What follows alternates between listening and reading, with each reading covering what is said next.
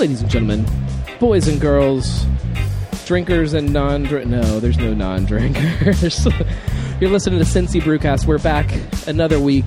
I'm on a roll. I'm getting a couple shows in a row here, which seems to be more and more difficult every single week with the wonderful baby and the wonderful wife that are determined to throw a wrench in the even best laid plans of a beer podcaster, blogger. I don't know which one I am, but Craft Beer Joe. Yeah. Welcome back to the show. Yeah, thanks for having me. I'm more than happy to be here. How many weeks ago was it that you were on the show? Oh, it was months ago at this point, I think. Yeah, maybe a few months, 2, 3. Normally I'm really good when I put my show notes together before a show, whoever the guest is that I know is going to be on the show. I say, okay, this is when they were last here, how many episodes they've been on, that kind of stuff. I didn't do that this time, so I don't even know when you were on the show last. It was raining that night, I can tell you that much. It was raining really hard. It was Season 3, Episode 2.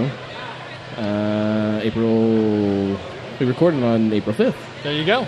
Posted on April 17th. See, look at that. Look how quick I pulled my notes pretty up. Good. Topic was New England IPAs back then. It was New England IPA madness. Yeah. And I don't think we were actually aware of the madness that was going to set in with that style because it's only gotten crazier. It has. I think Urban Artifact is the latest to announce that they've got one that I was really hoping they would have tonight, and of course they don't. The problems, I guess, of having to go through distributors and all that stuff, it probably couldn't happen as quickly as I would like it to, but I'm interested in theirs because it's got lacto in the beer, too, to balance it all kind of out. And it'll be different than anything we've seen, at least in Cincinnati, using their house culture that they're kind of known for. That tartness is going to be on a whole new level.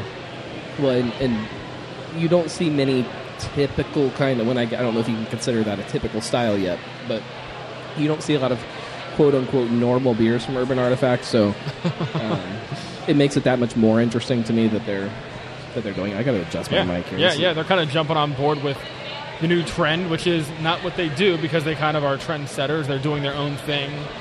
Sours and tart and wild ales and all of those types of styles are what they are known for and what they do best. So it'll be interesting to see how that works out. And they should. I think they said it's going to be on tap. Is it for Bewilderfest or before Bewilderfest? I think it's 4. So I'm curious. And Bewilderfest in and of itself is going to have a whole bunch of really good stuff. What is it? I think 12 announced bottles, 13 announced bottles, something like that. Which I was doing the math the other day, and that puts their large format. I'm not counting all of the cans and the 12 ounces and that kind of stuff, but their large formats, this will be over 40 for them. And they've only been packaging since early this year, maybe late last year, I think. Yeah, they don't ever do one bottle. Whenever they do a variant, there's 6 of them. Yeah, they'll release a 6-pack of cans of something and be like, oh, we're releasing this today. And by the way, we've got 9 bottles of variants that you can buy. They've got, for Bewilderfest, there's going to be 4 mushroom beers in bottles. There's a bunch of variants of Whirligig, which we'll get to because I think we both have it sitting in front of us right now. They're weird guys. It doesn't make sense, some of the stuff they're doing, but it's so delicious and it's working so well. So it's cool stuff, man. I'm excited to see not just for Bewilderfest, but what they've got coming out in the near future.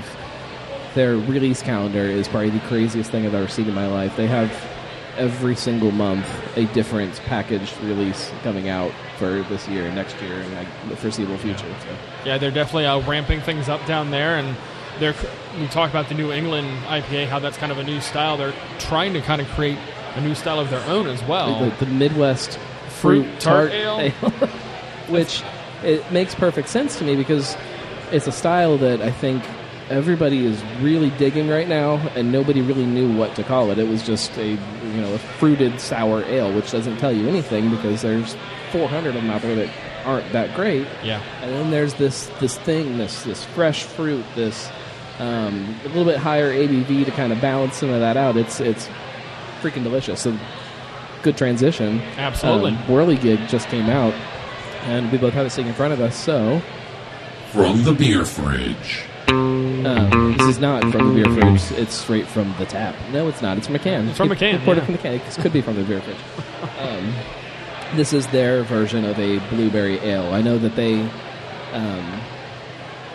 tend to give people a little bit of shit if they are using artificial fruit flavorings and things like that. Absolutely. There are some very popular blueberry beers in Cincinnati.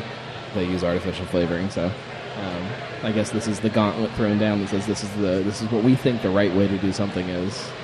Yeah, and they don't mess around when they use fruit. They normally brag about how many pounds per barrel they use, and it's a scary amount of fruit. Yeah, there's a reason that their 6-packs are a little more expensive. It's not just the there's a lot that goes into these.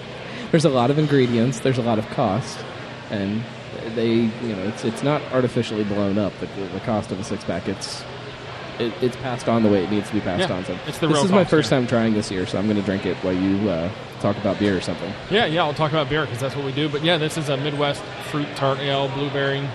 It's called Whirligig. Has a really cool can. Like they always do great artwork on their cans as well, and it's great. I mean, a lot of tartness, kind of what I saw in the back end.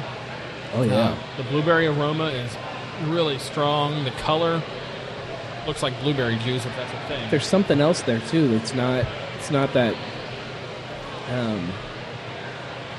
It's not overly. I mean, obviously, it's not overly sweet because of the tartness, but the blueberryness comes off almost kind of. There's like a breadiness there, like a pie kind of thing. It's got some thickness to it. It's got a little bit of mouthfeel to it. Yeah, this is fantastic. I wish I could yell loud enough that he could hear me over there on the other side of the room, and I could tell him it's amazing. Yeah. Tell Scott he did a good job with this one. And they have... I don't know if they've announced what their next fruit tart is, but I think it's called Love Letter, and it's with peaches, I think. I've seen it kind of floating around a little bit, and I've heard some mentions. For anybody... Do we tell people where we are? I don't think so. I'm so maybe start bad there. At this. I'm so bad at this. Go back to the beginning, right? So, for anybody that's here with us tonight at Jungle Gyms for the Buckeye Beer Bash, which we'll talk about in a second, on like the website and the literature and all that stuff that you get, it tells you who's pouring beer. Untapped is a good example of where they put the menu of what everybody's going to be pouring, and they mentioned that Urban Artifact would be pouring Love Letter, which doesn't really exist quite yet. Not ready yet is what they're telling us. So man, I was excited.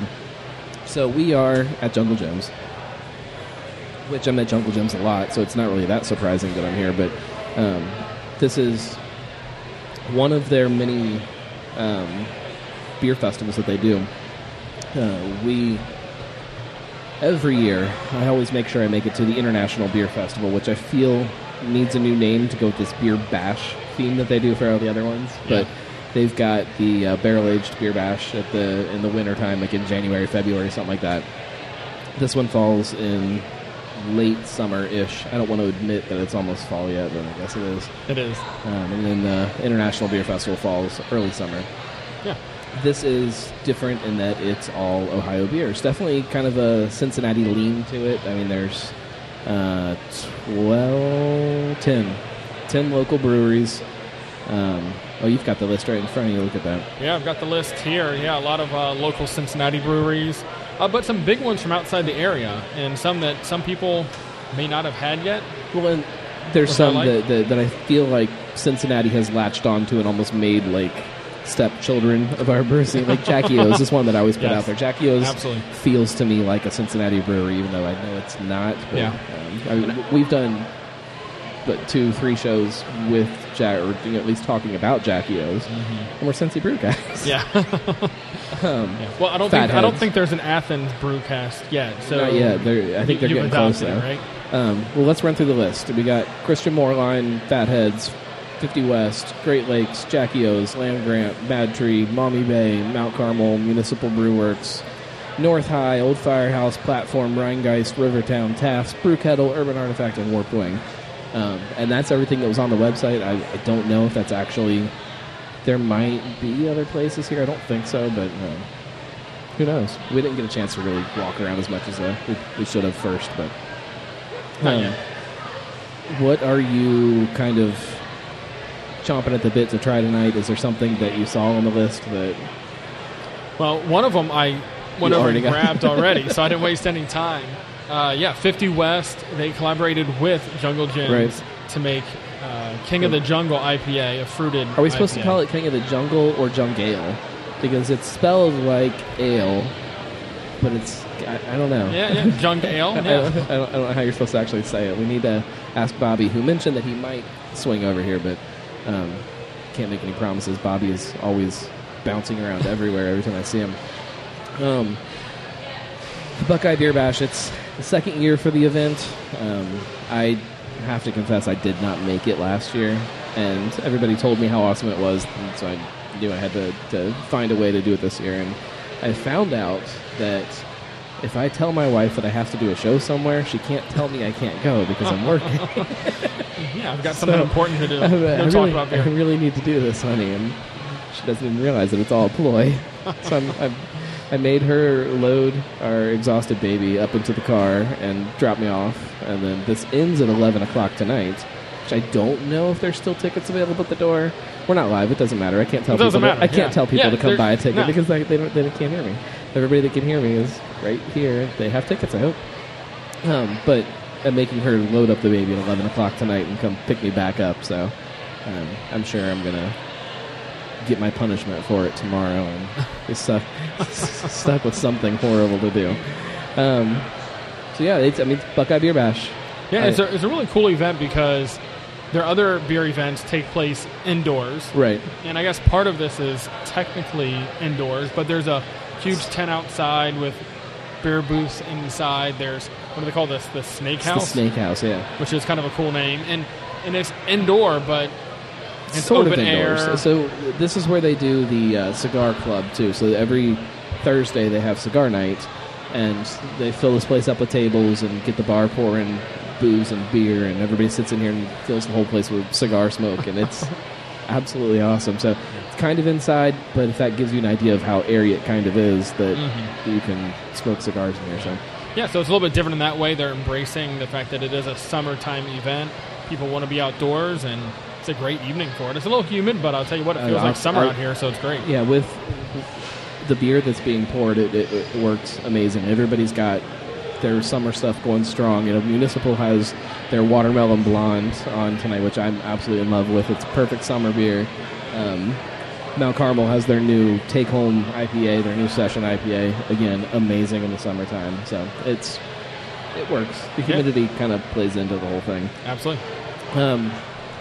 So when we started planning the show, we kind of asked each other, what are we going to talk about?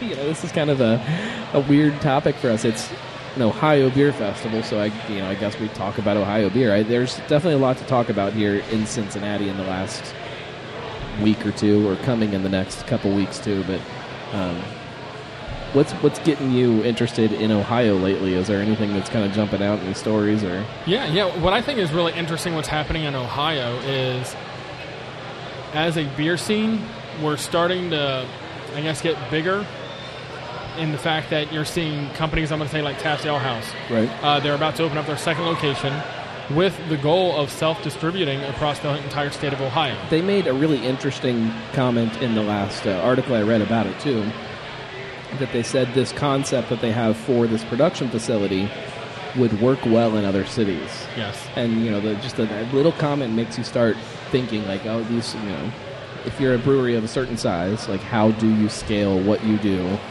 to something bigger and make money at it? And I could see a Taft's Ale House in Pittsburgh, and, there's lots of cities of this same kind of size and feeling as Cincinnati is. And there's a lot of scalability there. Platform that was originally in Cleveland, moved to Columbus, and then recently started to distribute into Cincinnati.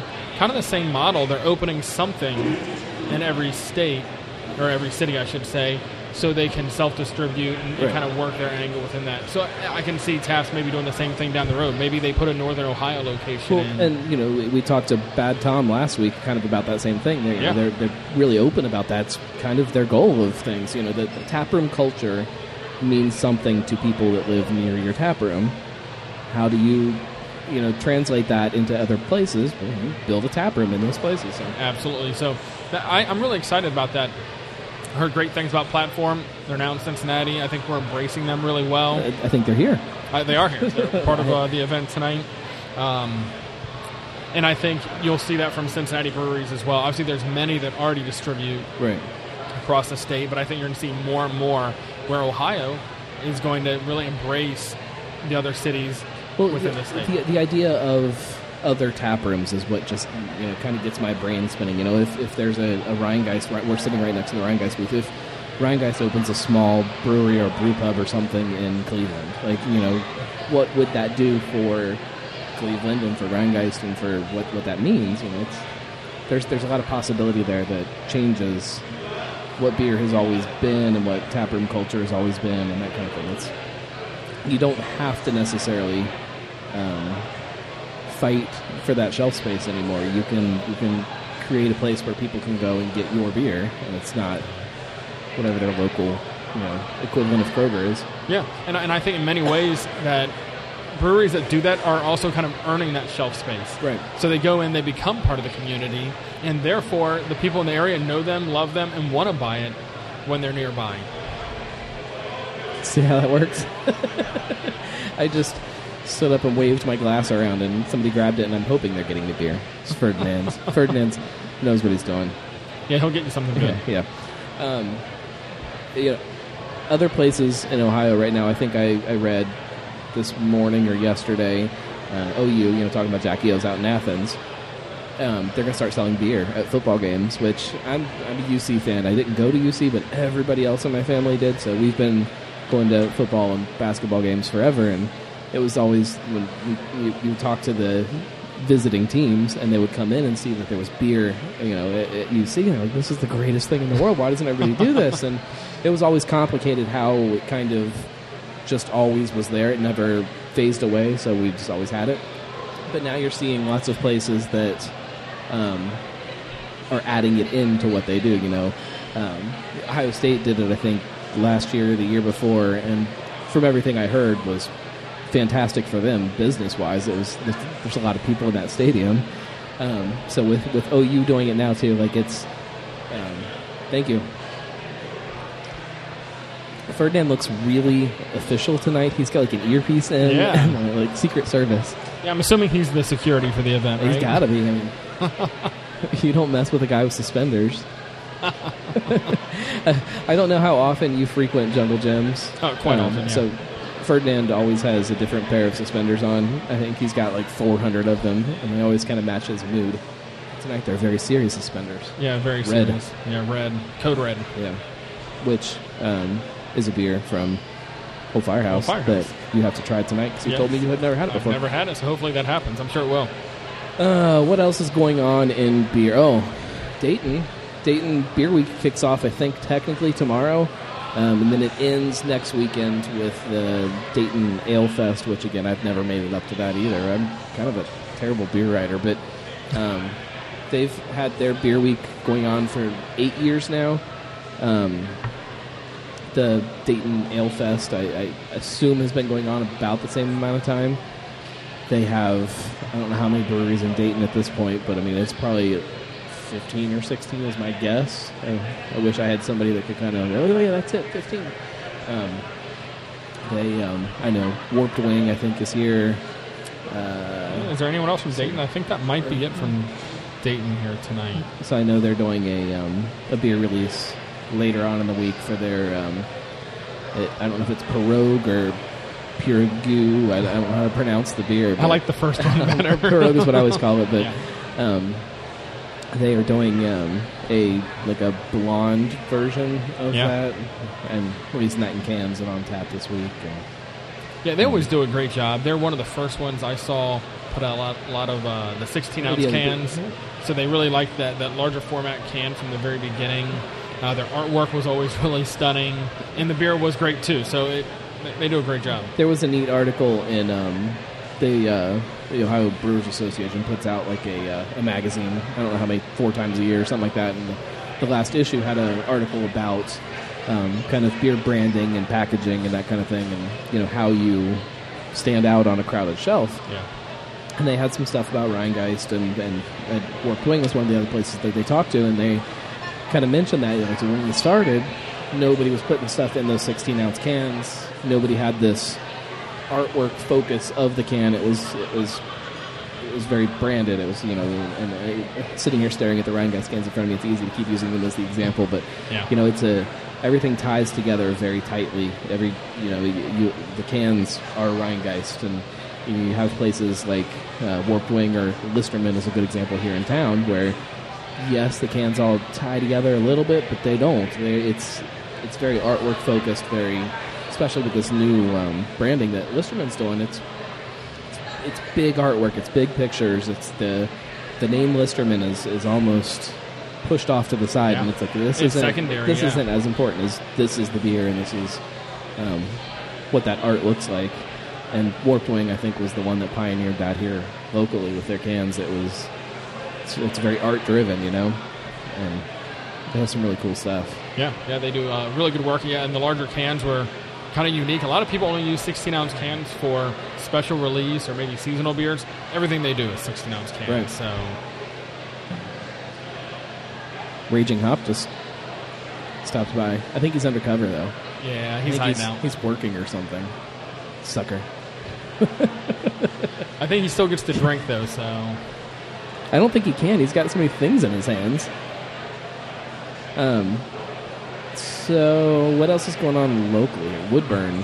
I'm rocking my Woodburn shirt today because it's their first anniversary party today. Yeah, they've had a lot going on recently. They did their barrel-aged beer just a few weeks ago. Maybe 5 at most, 4. It was recent. And then their first anniversary event today, which was really exciting for anyone that got to go. It was like Hammerfest, I think. It was Hammerfest. Go get hammered at Hammerfest. So Hammer is they call it a session IPA, but it's, again, going back to what we were talking about earlier. It's kind of one of their New England IPA-ish beers that they do. It's not really New England, but it kind of is. And everybody has kind of fallen in love with it locally, and I think it's their best-selling beer now. So they did... 1, 2, 3, 6 variants of it. Pineapple Hammer, Pina Colada, Bubblegum 7-Pot Hot Pepper. I don't know, but I'm curious. Passion Fruit, or as my notes say, Passio Fruit. Lemongrass and Pink Peppercorn and Grapefruit. Again, all stuff that, the 7-Pot Hot Pepper, I don't could be awesome, it could be terrible. Yeah. But everything else is those big kind of juicy fruit flavors that go so perfectly in a New England-ish IPA, if you consider a session IPA. And they're doing what a lot of people do at these events. They're doing the timed tappings where it starts at noon with one type of beer, then every 2 hours there's a new beer being tapped. So whether you're popping in for an hour or two, you're going to get something unique.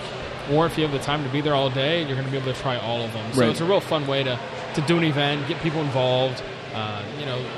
They've got food trucks there. I'm sure the place is packed right now. And and they're, as we're recording this, they're right in the middle of it. Like, I think, so I think the Bubblegum 7-Pot Hot Pepper thing was probably tapped just now at 8 o'clock. So for anybody that isn't here right now, because you're at Woodburn, I understand. I forgive you. They're doing like a big pig roast and all kinds of stuff. What's really getting me excited about Woodburn right now is the rumors of cans. From what I hear through the grapevine, if it hasn't already happened, it's happening really soon, of them starting to put stuff into tanks specifically to go into cans. And the mobile canning line, what is it, Ironheart now? Yeah. Coming out to start packaging that stuff. So that'll be fun. And again, 1 year, putting stuff into packaging. Their tap room is always busy. They're well known already in Cincinnati, so they've done a great job putting out good beer and creating great experiences for people. So this is just the next step for them. This is great. Well, and you look at some places. We were talking to Bobby and Max from 50 West earlier, and they're kind of this other type of model for a brewery, to where they've been around for how many years at this point, and they're just now starting to talk about putting stuff into cans. And Yeah, they're really, it's different because they had their small brew pub. They were, again, great taproom experience. They had great food out there. And when they decided to expand, they didn't go into packaging. They opened up a second location across the street to provide even more experiences for their customers. With the volleyball court and the running groups and the bicycling groups and everything that they're doing around outdoor activities. That was really their focus at that point, was to get more people to come visit them first. And now they're like, okay, maybe people want to take our beer home, so let's give them what they want. It's just so interesting because you see them focusing on things this way, and then Woodburn is still very much a destination too, but they're making it pretty clear that they want to get some packaging out there, and want to do it, Fig Leaf, not to jump topics there, and not even at a year, and they're going gung-ho, and they're saying, here we are, here's our packaging. Basmati's been out there, Isotrope has been out there, the new Waste Time Pilsner, whatever, I haven't tried. That's out there now. Yeah. And then they sign with Cavalier. Yeah, and now say, they're hey, distributing. By the way, we're statewide. It's amazing how fast some of these things happen versus what they happened for, the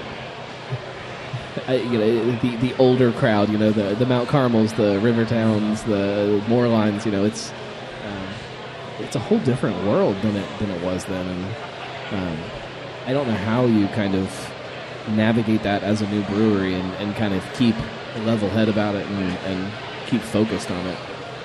Yeah, I mean, as far as running the business side of things, hopefully they all have their heads on straight. I think they're all putting out great products. You put out good beer, I think people are going to buy it, and that's just the bottom line. There's some people out there that aren't really focused on packaging yet, but most, I would say within a year, 2 years of being open, they want something on a shelf somewhere. Right. I don't know if it's viewed as a quick way to, not necessarily quick, but an easier, I don't know how to word it, but I'll say quick, a quicker way to get that new beer you just brewed out to a whole bunch of people really fast and get it out there versus trying to feed people into that tap room, which kind of seems to be the Listerman model now. Is how do we get people in our tap room? Well, we'll just give them new beers every single month. It seems like every 2 weeks at this point they're doing some kind of release with the Fiona stuff and then the hip hop series. It's the pet series, I think is what I'm calling the new stuff. Because the pet series. They need to get some more pets. Well, rumor is, and I don't know if I'm supposed to know this or not, but I'm hearing about the October release that is another pet, and I won't give anything away because I might blow somebody's cover, but it's a fun one, and I probably should send Tommy Long a couple of threatening emails and see if I can see the artwork ahead of time. He's real tight about showing the artwork because it's secret. Yeah. And this one, from the name of the beer and kind of the story about the pet, it sounds like it's going to be a hilarious label and one that I'm really curious to see. So I won't blow anything. Jason will get mad. Jason got married today. Oh, did he? I did not know that. Congrats to Jason Brewer from Listerman. We're jumping all over on the show. Yeah, we can't stick to one topic worth anything. Well, we were talking about packaging. Right. In newer breweries, a wooden cask even comes to mind. They're bottling their stuff. It's, I know, distributed in Northern Kentucky. I don't think it's crossed the river quite yet because that's a little more difficult. They're still trying to nail down the distributor, I think. But, I mean, that's exciting. They're a new brewery down there, not a new brewer. He's been doing it a long time. But, again, right out of the gate, they knew they wanted to put their stuff in a packaging and get out to stores. That's the focus for a lot of these guys. Yeah, I don't think it. I mean, I don't have their opening date in front of me, but they're still under a year, right? They have to be under a year. Coming up on it. Yeah, I wish I had. I don't have Wi-Fi here, so I can't pull up the note. But and already with, I don't know how many packaging releases that they've had. I'm going to guess close to 10 at this point in bottles. Barrel-aged bottles, which their barrel-aged stuff is starting to kick into high gear here, and they've got some really cool stuff coming out. It's nuts. Yeah. I mean, it used to be when you opened a brewery, the barrel-aging program came years down the road before you're like, all right, we have enough leeway that we can stash this huge chunk of our inventory just over here in the side of the brewery where it's not making us any money.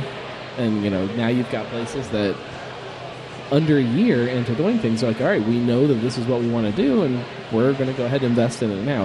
Urban Artifact, God bless them. I don't know how they made it through that first year knowing that what we want to do is these barrels, and we have to just keep stashing stuff away, and we'll get to it. I guess it's paying off now. Yeah, and I think barrel-aged beers, I'm not going to say they hit their pinnacle a few years ago, but they're popular. And they're not going away. People line up for them. They're unique. Different types of barrels, though, too, is what's fun to me. That's what I was going to say. It's not just bourbon barrels anymore. Right. I mean, Mad Tree kind of got a lot of people talking about that, I think, with June, which they still put out every July, I think. I believe so. Which I think they should call it July. It is still technically a bourbon barrel beer, but it's a bourbon gin barrel beer. Mm-hmm. And it's a Kolsch thrown into a barrel, which doesn't really make sense. Again, it's one of those things where you're like, well, why would you do a light beer in a barrel? But it works perfectly. And gets people thinking a little differently about what barrel aging means. And then when you start talking about the sour stuff, like Urban Artifact and things like, in Mad Tree with the Funk series, it's what does it mean to put something in a barrel? Why are you doing that? What is it bringing to the beer? It's not just to add a hit of bourbon, which is always nice, but there's more to it than that. Yeah, and even Mad Tree did the barrel-aged Rubus Cacao, where it was bourbon barrels and wine barrels. I know Rheingeist did one. Listermann, we talked about them earlier. They're releasing a wine barrel-aged beer here soon. So the limits, there is no limit to what you can do with a barrel, and I think the creativity is what gets people like us really excited because, bourbon barrel beers are really good, but we kind of know what to expect there, so by mixing them or doing something new with barrels, we'll keep drinking them, that's for Absolutely. Sure. And I guess we can, Rheingeist has, they're kind of shifting gears with what their taproom experience is too. You mentioned their barrel aged stuff, but they've got a restaurant coming in downstairs now too, which again changes that whole taproom concept of what it means to go to Rheingeist now. Food with beer, there's been a couple places that were doing it, and now it seems like everybody is trying to find a way to do it, be it integrate in a food truck with a standalone kitchen or something like that. But everybody seems like they're doing something. They're all trying to find the food. And like Nine Giant, right? People say they love their food just as much as their beer, and it's true. 50 West, they had a brew pub from the very beginning. So a lot of people had that focus from the beginning. And the people that didn't are kind of looking back like, well, how can we make that work now? Again, Listermann, Renegade Streets being inside.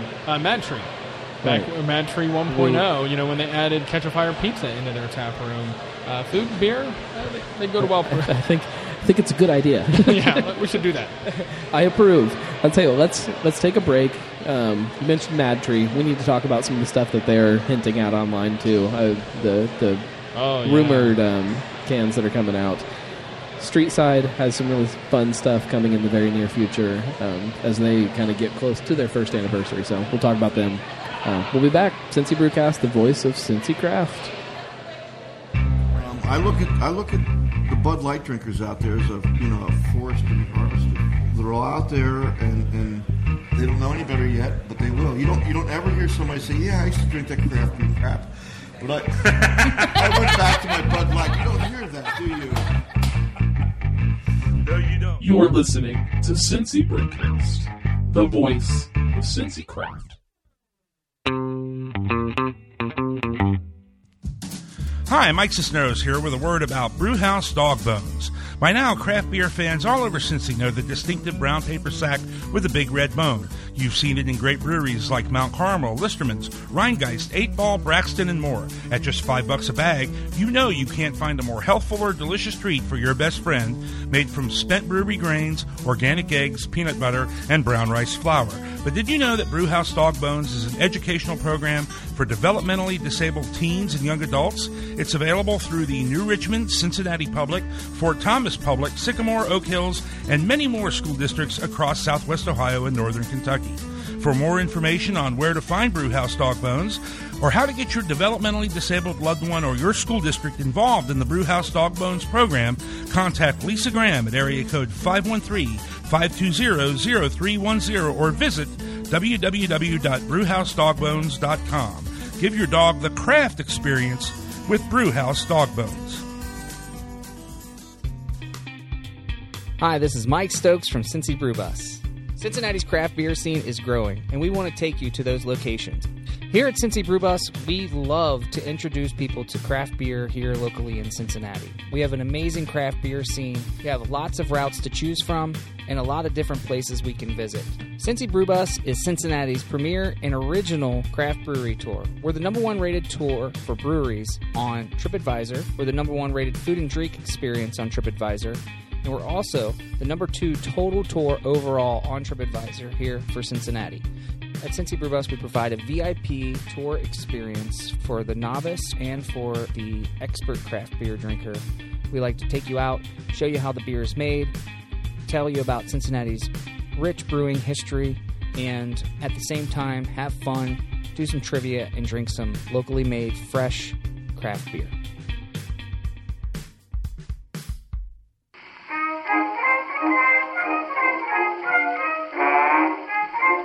Hello there. You're listening to Cincy Brewcast, the voice of Cincy Craft. This is Steve Shaw. This is Eric Bosler. Hi, my name is Gamal Nagy. Hey, y'all. This is Sean Willingham. This is Brett Coleman Baker. Hi, I'm Scott LaFollette. Hi, this is Evan Rouse. Cellar Dweller Craft Beers. Darkness Brewing. Rivertown Brewing Company. Municipal Brew Works. Urban Artifact Brewing. Blank Slate Brewing. Braxton Brewing Company in Covington, Kentucky. In Cincinnati. In Northside. In Hamilton, Ohio. Bellevue, Kentucky. Lamar, Ohio. You're listening to Cincy Brewcast. Cincy Brewcast. And you're listening to Cincy Brewcast. The voice. The voice. The voice of Cincy Craft.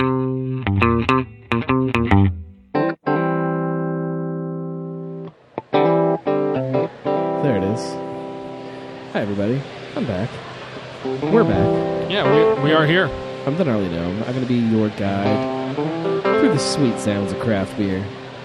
I really am going to change this music one of these days when I remember during one of the weeks when we're between shows to change it to something a little more upbeat because, man, that puts me to sleep every time I hear it. It's very mellow. It's way too mellow.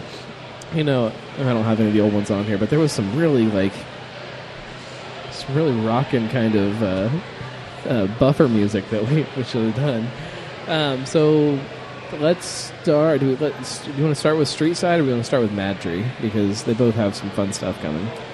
Let's start with Mad Tree because we kind of already talked about them a little bit. Let's just wrap them up. Let's talk about them. I mean, the labels...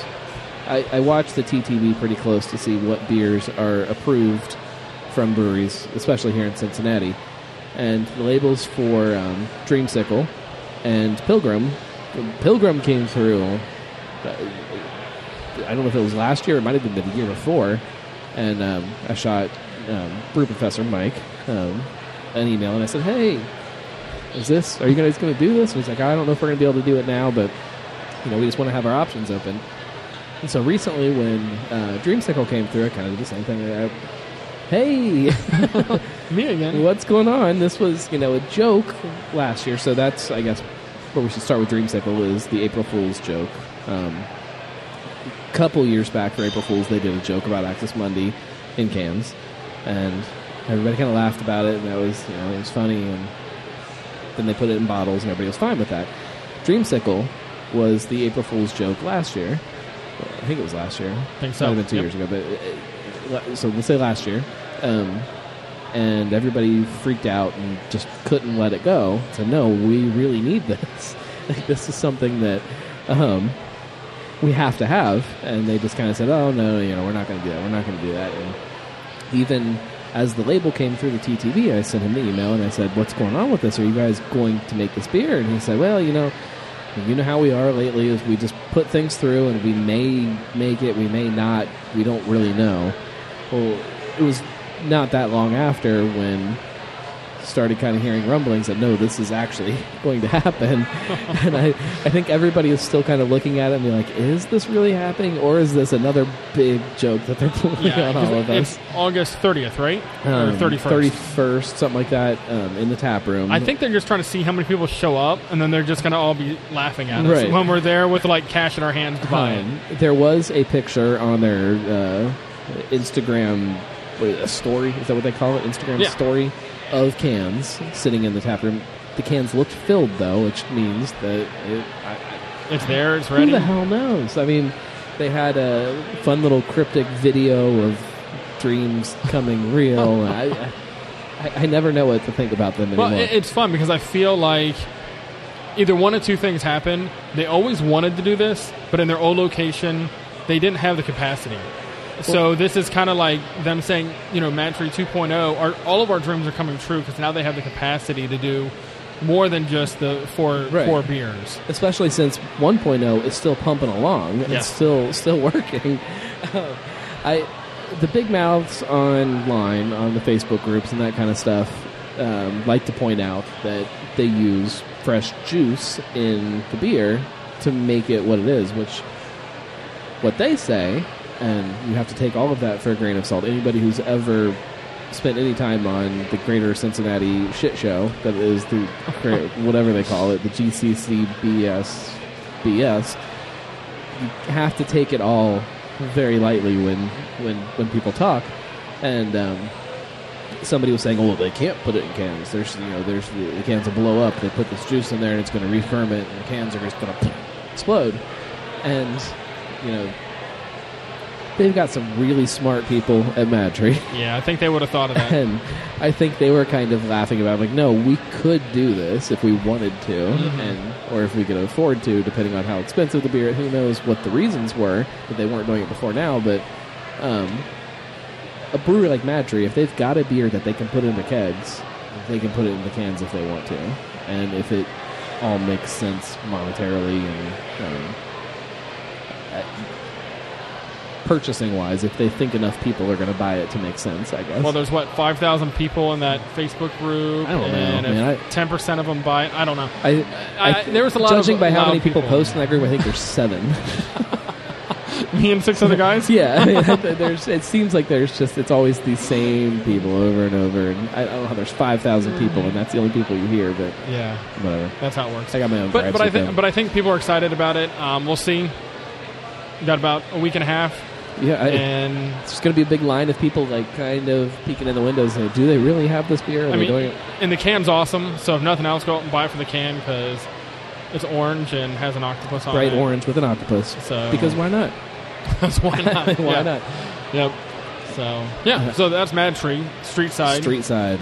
Big stuff happening over there. First anniversary, so they started their packaging with Sub Raw, which is not my favorite name for a beer because it's so hard to say. But they are not only, and then they did Chillin', not with Bob Ross, it's just Chillin'. Just Chillin'. And then they are now re-releasing. Have they said this out loud? Are we allowed to talk about that? That they're re-releasing Sub Raw? I think they kind of hinted at it with a post somewhere, like another picture. I don't know. It was so popular, I think we all knew it was going to happen. So yeah. This month, Sub Raw is coming back in cans again. And then September, is that when their anniversary party is? Do you know the date off the top of your head? I believe it's September 30th. Why do I feel like it's September 30th? I don't have it on here. They are having a 1-year anniversary party that...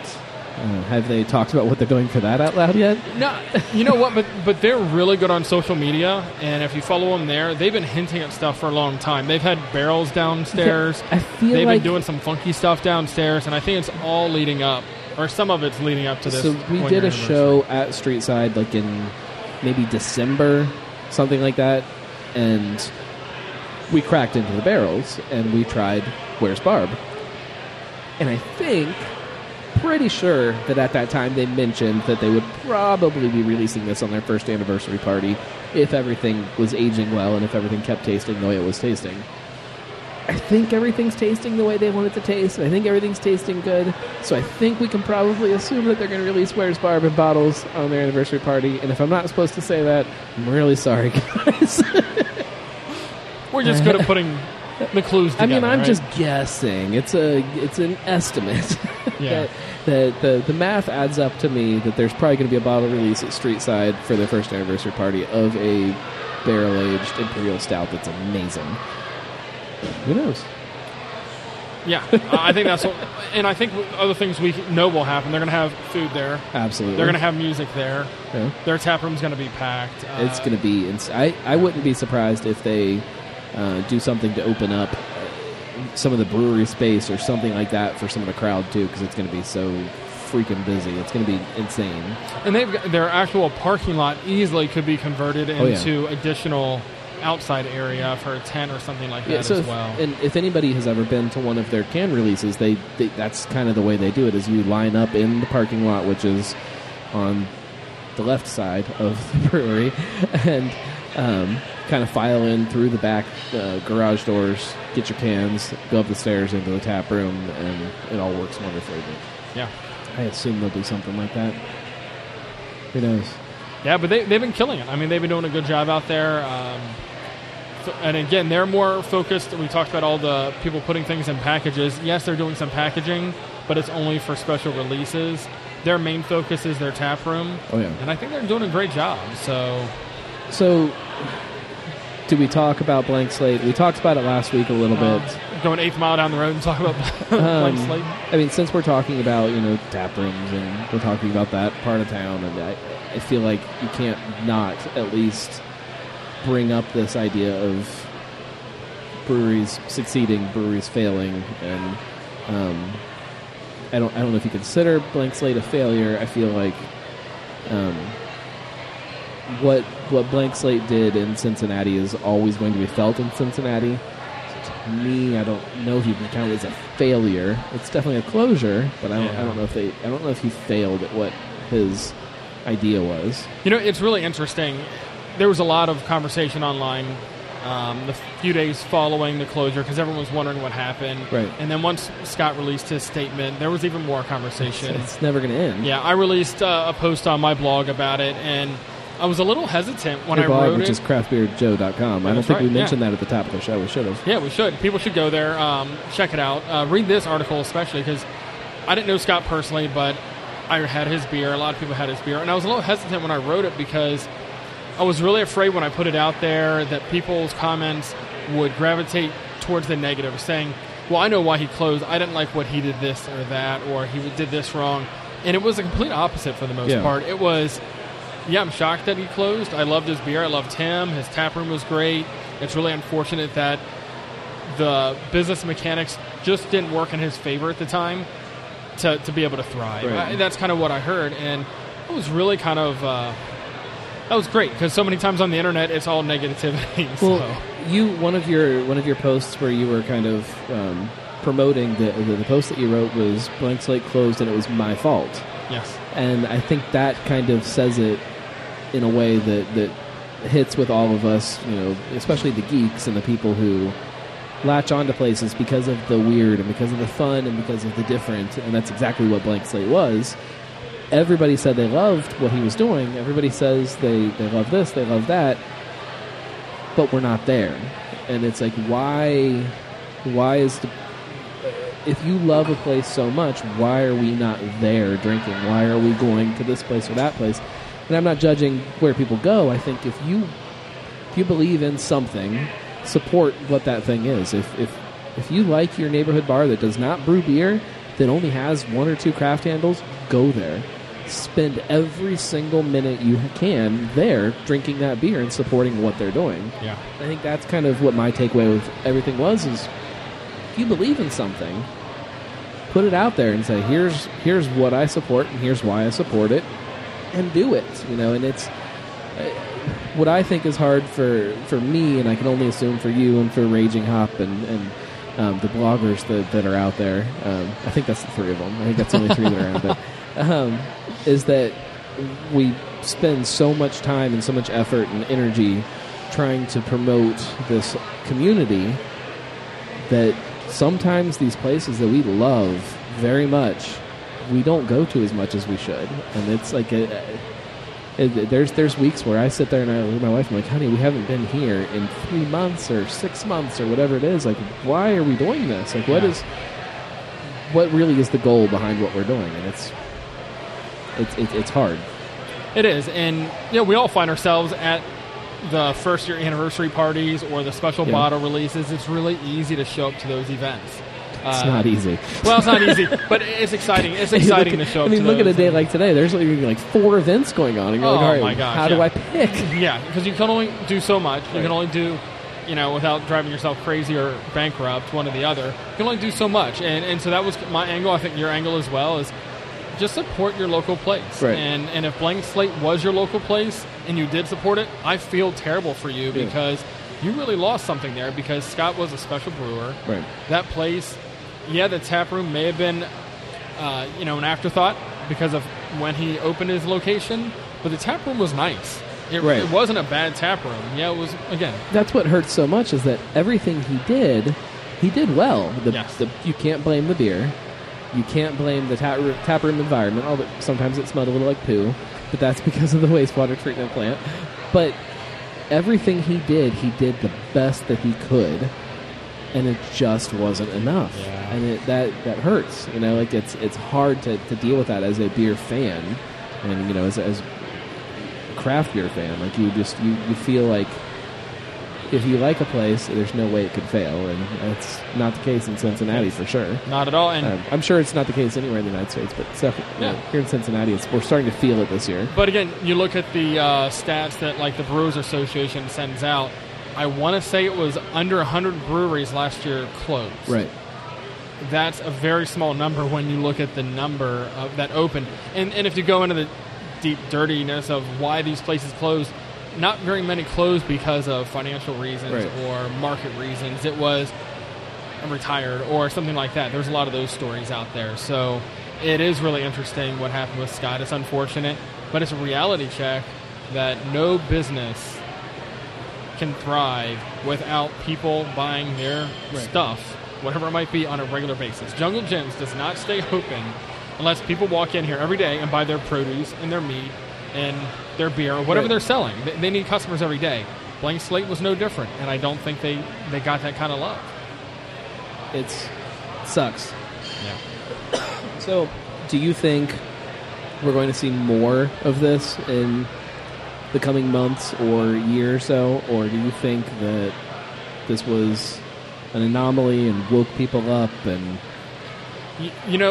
I want to say we'll never see it again, but I think we will see it again.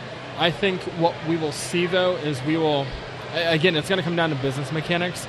I don't think it's about what neighborhood you're in. I think most people out there are putting out good beer. It's going to be the business mechanics. Maybe somebody decides to grow too fast, or they try to enter into a different market, or they try to become the brewery that brews a certain niche type of beer that just doesn't take off.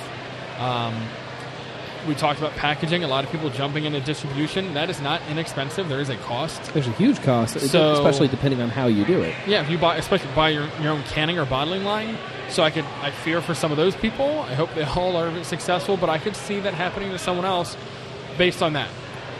So I don't think anyone should be afraid of the craft beer industry, but I think the reality is just like any other industry. Be smart. You got to be smart, and you have to do a really good job at the business end. So what about, brewer turnover? I know we've talked about that a lot recently. Even tonight we were kind of talking about some stuff that's happening, and I know Mount Carmel has struggled with it a lot. Rivertown has struggled with it a lot. People coming there to become who they are, and then they go somewhere else.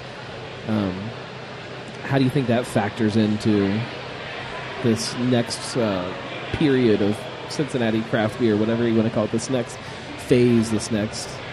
Yeah, it's a close-knit community, so for a lot of breweries, I think they look at it as an opportunity to help the industry grow. But at the same time, I'm sure they're terrified when it happens because you don't know what's going to happen next. You need somebody brewing your beer, and they have to do it well. Because if you start putting out a few bad beers, that could really hurt your reputation long term. But I think for the most part, I don't think it's going to be something that really is a big concern, simply because I think we see it happen all the time. Large breweries, small breweries, there's going to be turnover. I think they all want to say they would have their head brewer forever, but I think they're all smart enough to put systems in place where that just doesn't happen. Sean Willingham Yes, from sir. Municipal Brewworks, as of right now, the closest brewery to where we're sitting. Yeah, I think we're as about, of right now. like 6 miles away from here. I think it's 6.3 or something. not Something that like I, that, yeah. not that I know He's this. never made that drive. Right. So Municipal Brewworks, Hamilton's first brewery in God knows how long. 83? That's 83 or 85 years. I'm not sure. mean, yeah. You guys are doing amazing things out there. Thank you. Anybody who has spent any time at the Jungle Gems Tasting Bar has definitely seen your beer and probably tried it. If not, they're stupid. Can I call people stupid for not drinking something? No, they're not stupid. Ignorant. They just don't know yet. Yeah. You got to They just try don't it. You guys have on tap tonight. I'm guessing So we have the 4 beers. anniversary. No, we don't. We don't have the I love that anniversary. beer so Anniversary much. is exclusive to the tap room. So we have our 2 cents Centennial IPA. It's a Centennial Pale Ale, 7.2% alcohol. We have Courageous. That's what I have right now in my glass. That's Almost empty, yeah. Very empty at the moment. Yeah. And then we have our Approachable blonde, blonde. Approachable Blonde, and Oh. then the seasonal, which is our Yes. yeah, watermelon. So it's the blonde infused with watermelon. That's all we got right Are now. we going to see more of these seasonal blondes with different kinds of fruits and things coming out from you guys? Because that beer is amazing. Possibility. Yeah, there's a possibility of I that. hate the possibility answers. Maybe. Maybe, I don't know. So the watermelon is always going to be around. Right. It's related to the It's a fallen tri- it's a firefighter. tribute It's a beer. tribute to beer and to the fallen firefighter that we have. And proceeds to that goes to the charitable contributions, right? Right. I'm not sure what we're going to do with the blonde. Outside of that, There's maybe some a little really cool stuff you could do. There's some really cool stuff. hint, hint, nudge, nudge, right? What do you guys have coming down the pike that you know is coming that you can talk about? I mean, definitely the Oktoberfest is coming soon. What is it, 1791? I always get the year. 1791, yep. 1791's coming out in about 3 weeks. Just in the right time for September release. All these Oktoberfests that are coming out right now seem to me a little early, but that's just me. I struggle with this every year, and the same way with pumpkins, because I love pumpkin beer. It's too early, but at the same time, when I see it, I start to get a little giddy, and I buy it. And like I can't. No self-control. Yeah, like I can't say that. Oh, they shouldn't do this because I get really excited when I see it, especially with Oktoberfest, because it's still like right now. This temperature that this room is right here, so this is Oktoberfest. So you have Oktoberfest and then you have watermelon. Watermelon is a watermelon blonde, right? So you have this crisp, refreshing watermelon burst in your mouth, and then it goes straight into Oktoberfest. But it's just 2 hours ago, if you stood out there outside of the snake house that we're in right now, it was hot. It was 85, 90 degrees. The sun was beating down. Walter Melon was perfect. Right now, the sun's down. There's a nice breeze blowing outside. It's Oktoberfest. It works. Yeah, no. It works for me. It works for you. Okay. That's great. But That's great. I'll still wait my 3 weeks and get it then too. I'll let it slide. I'm wanting a little bit of a crispness in the air, a little crisp, but yeah, right now the watermelon's still going on, and the Oktoberfest is going to be coming out in about 3 weeks. Are we going to see anything out of barrels this year? There's a possibility. That sounds like yes. Let's get him another beer and see if we can get something out of it. There's a possibility. So right now we have to test it all and see You what can happens. But we have it in we're at the conditioning mercy vessels. of barrels, and we Yes, don't it's know. there. Yeah. Yeah, it's an old ale. That's been aged in double oak Woodford. Oh, okay. Yeah. So the old ale that I don't know if it's still on tap there without the barrel Yeah, aging. Long but it Slumber. was Long definitely Slumber was there. Yeah, Long Slumber that's gone, which will be coming back So hopefully we should be able to pair both of them up. That'd be fun. Yeah, that should be fun. But that's not coming out till November. That sounds like good timing. Good timing. Ish. For that style beer. Yeah. Because Old Ale, what was the ABV on that? That was a little higher. You're looking high, yeah. Like yeah, high 8s or 9s? 8s, like 8.7. If I. It's a good beer remember too. correct. Thank you. I appreciate it. So let's talk about the Hamilton kind of beer scene. That's what's always fun to me about Cincinnati is you have Cincinnati. You have this definite Cincinnati beer scene, and then you have these smaller communities that are kind of splintering off, or not necessarily splintering off, but that are still part of the bigger picture but have their own thing going on too. And I feel like Hamilton is right on that edge there. We're on that cusp, right? Right. You've got Quarter Barrel coming down from Oxford, opening their second location. Which, just a nice little walk from you guys. by the way, it's from just right across the river, and this is a plug for them. It is what it is. Their place looks amazing so far. And they're still under construction. Their system is going to be beautiful. I can't wait to see what happens with this. But their location is prime. Right rooftop patio. Exactly. I mean, it's going to be cool. Nice. And if you've never been up to Oxford and tried what they have going on, it's frustrating sometimes because they're on such a small system to get their beer and keep it on tap. But the food is just phenomenal, out of this world. So I'm excited to see what they can do I'm there. excited about their food coming out because Hamilton needs another restaurant. Oh, yeah. And they need another good food venue. But they also need. I can't wait for the beer.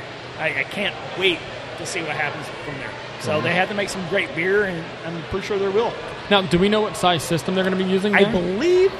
I could be totally off base. I want to say think 7. It's 7. So that's much larger than what they're doing in Yeah. Oxford. So I think Because they're in Oxford, on they're a like a 1. I think they're on 1. Quarter barrel. Because it's some kind of weird hectoliter thing or something. Oh, It's, really? Yeah, no, Oh, my gosh. it's tiny. If you go in there, it's behind the bar, and it's a beautiful system. It's copper, and I mean, it's gorgeous, but it's tiny. I've been there once. I didn't realize that's what they brewed That's on it. there. Yeah, that's it. When they first opened the brewery there, the brewery was to get the license to have a liquor license. They were out of what I whatever heard, their beer is phenomenal. It's great. So so they need to be able to scale it up. Yep. To their 7-barrel system, and I can't wait. And the Hamilton location will actually feed the beer up into Oxford to that location to keep more beer on tap there too, and it's going to be cool. So Hamilton is just right on that edge of turning into something really great. And right. Then we have Swain City, which is just down here coming up. So they're 6 miles away from me, and they're experimenting and playing and getting their stuff dialed in right now. So I can't wait to see what their stuff is. This northern edge of the city is turning into something that when I first got into craft beer here living in Fairfield, it was frustrating like you would not believe to know that there's this great breweries and you just can't get to them easily, and you can now. You can. They're right around the corner, right? They are. Yeah. It's all a quick little it drive. seemed like they were all central or east of Cincinnati. Right. And we're getting a few. West Side's got a few. Now north of Cincinnati has a few, and it's starting to fill out. And hopefully we don't get oversaturated, that word that everyone's afraid of. But we need more up in this area. It can support it. That's happen right now. We have a lot of volume out there. A lot of volume. So it's all going to benefit everybody. It's people keep saying it's replacing that neighborhood bar. Everybody in your head you can picture that there was always that bar on the corner with that the same little Hudipole sign or whatever, and Bob's Bar or whatever it was called. And they were everywhere at one time, and now that's what the tap room is. So it's I your agree local with you. place. That's what I always thought was going to happen. You're always going to have that local bar because everybody needs to solve the world's problems at that point in time, right? So they need to have that little local place to go to hang out in the summertime or in the wintertime to just hash out some stuff, right? Well, I love it. It's fun to watch, man. It's fun to be some kind of peripheral part of it. It's awesome, and I'm excited to see what you guys do. You're right into your second year now and still chugging along and doing some really great stuff. If people haven't been out to the tap room, especially if you're somebody that can hear me talking now and you live here in Fairfield, you frequent Jungle Gyms, and you haven't gone out to Hamilton to see what you guys are doing, well, thank you. You're missing out. It's a pretty cool space.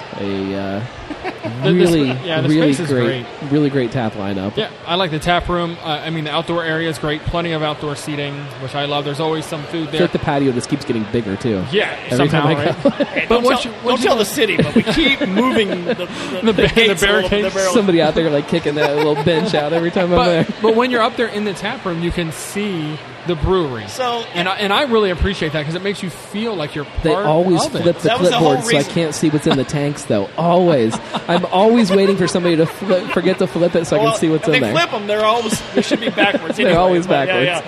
Yeah. So we designed the whole place so you're a part of the whole brewery, and it literally is. On Mondays and Tuesdays, that area where you're sitting in the tap room is all those seats are moved off to the side, and we have kegs and grain and all that kind of stuff is moved in the tap room, so we have room to work in the back. Right. We use every inch of that place. It's a tight little squeeze in there. It's pretty tight. It's pretty tight. So how is that going to factor into how you guys grow what you do as time goes on? I mean, we're probably digging into some bigger topics that probably warrant a whole municipal show in the near future. I agree with you on that. But so we're producing about half of what we can do right now. Oh, yeah, lots of room for growth. Yeah, so we have a lot of room right now where we're at to grow and produce what we need to do. Right now. Yeah, right now. Right. Yeah, right now. Well, yeah. I suppose that we need to start talking about a show in the very near future because there's a whole lot of questions that I have about that. But sounds like a plan. That's about it for us at the Buckeye Beer Bash. This we need to go get some beer now. Yeah, phenomenal place. If you want a beer, if you can't find a beer here, I don't know where don't know what to tell you. Yeah. Well, Sean, thank you very much. Thank you, sir. Everybody, Municipal Brew Works. I assume it's municipalbrewworks.com. It's Hamilton. Address 20 High Street in the back. It's a big municipal building right on the river. Go around back. You'll see the big patio. You'll hear all of the jovial laughing and joyous drinking happening, and you'll know you're in the right place. Craft Beer Joe, thank you very much for joining me again. I again assume this is not the last time we will see you on the show because you're fantastic on the show. Yeah, I'd love to come back. Thank you. And for Jungle Gyms, thank you for inviting us out here. Again, we'll probably be back there too. I'm going to start planning the bug tonight about the Barrel Age Beer Festival and Barrel Age Beer Bash because there's a lot to talk about with Barrel Age beers in Cincinnati. So thank you, everybody. Keep listening. iTunes, rate it or something. Share it. I don't know. Cincy Brewcast, voice of Cincy Craft.